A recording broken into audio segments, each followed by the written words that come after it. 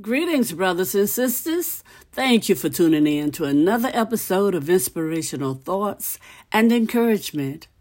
Today's scripture comes from the 6th chapter of Galatians and the 9th verse. From the New King James Version, it says, "And let us not grow weary while doing good, for in due season we shall reap if we do not lose heart." Amen. Oh, thank you, Lord. Thank you, Father. Father God, we pray that you'll bless the reading and hearing of your holy word. We pray for the courage to always be obedient to your word, to your will, and to your way. We pray that you'll continually bless us with spiritual insight, wisdom, and understanding as we grow in the knowledge of you, Lord God. As we grow in the knowledge of your love for us, Lord God. This we pray in the precious name of Jesus, your Son, our Savior. Amen and amen. Thank you, Lord. Thank you.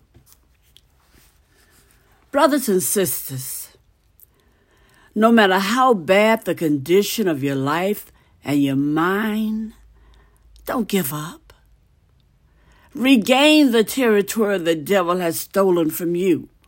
If necessary, regain it 1 inch at a time. Amen. Always leaning on God's grace and not on your own ability to get the desired results. Now, in the 6th chapter of Galatians, the 9th verse, the Apostle Paul simply encourages us to keep on keeping on. Don't be a quitter. Don't have that, give up spirit. God is looking for people who will go all the way through with him. Oh, hallelujah. Brothers and sisters, when the battle seems endless and you think you'll never make it, remember that you are reprogramming a very carnal, fleshly, worldly mind to think as God thinks. Impossible? No. Difficult? Yes. But just think, you have God on your team. Amen. He is the best computer programmer around.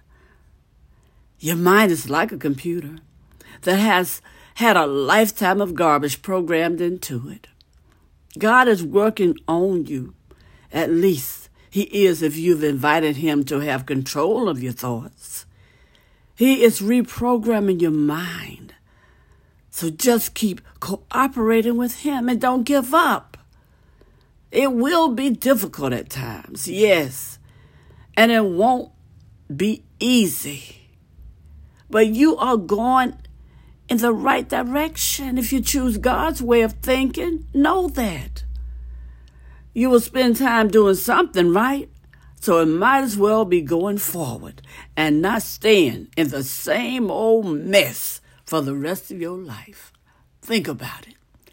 So allow God to take control of your mind. Don't give up. Let him reprogram you. Amen. Oh, hallelujah. When you let the Lord reprogram you, you'll have a blessed journey. You'll have a blessed life. You'll be a blessing to others.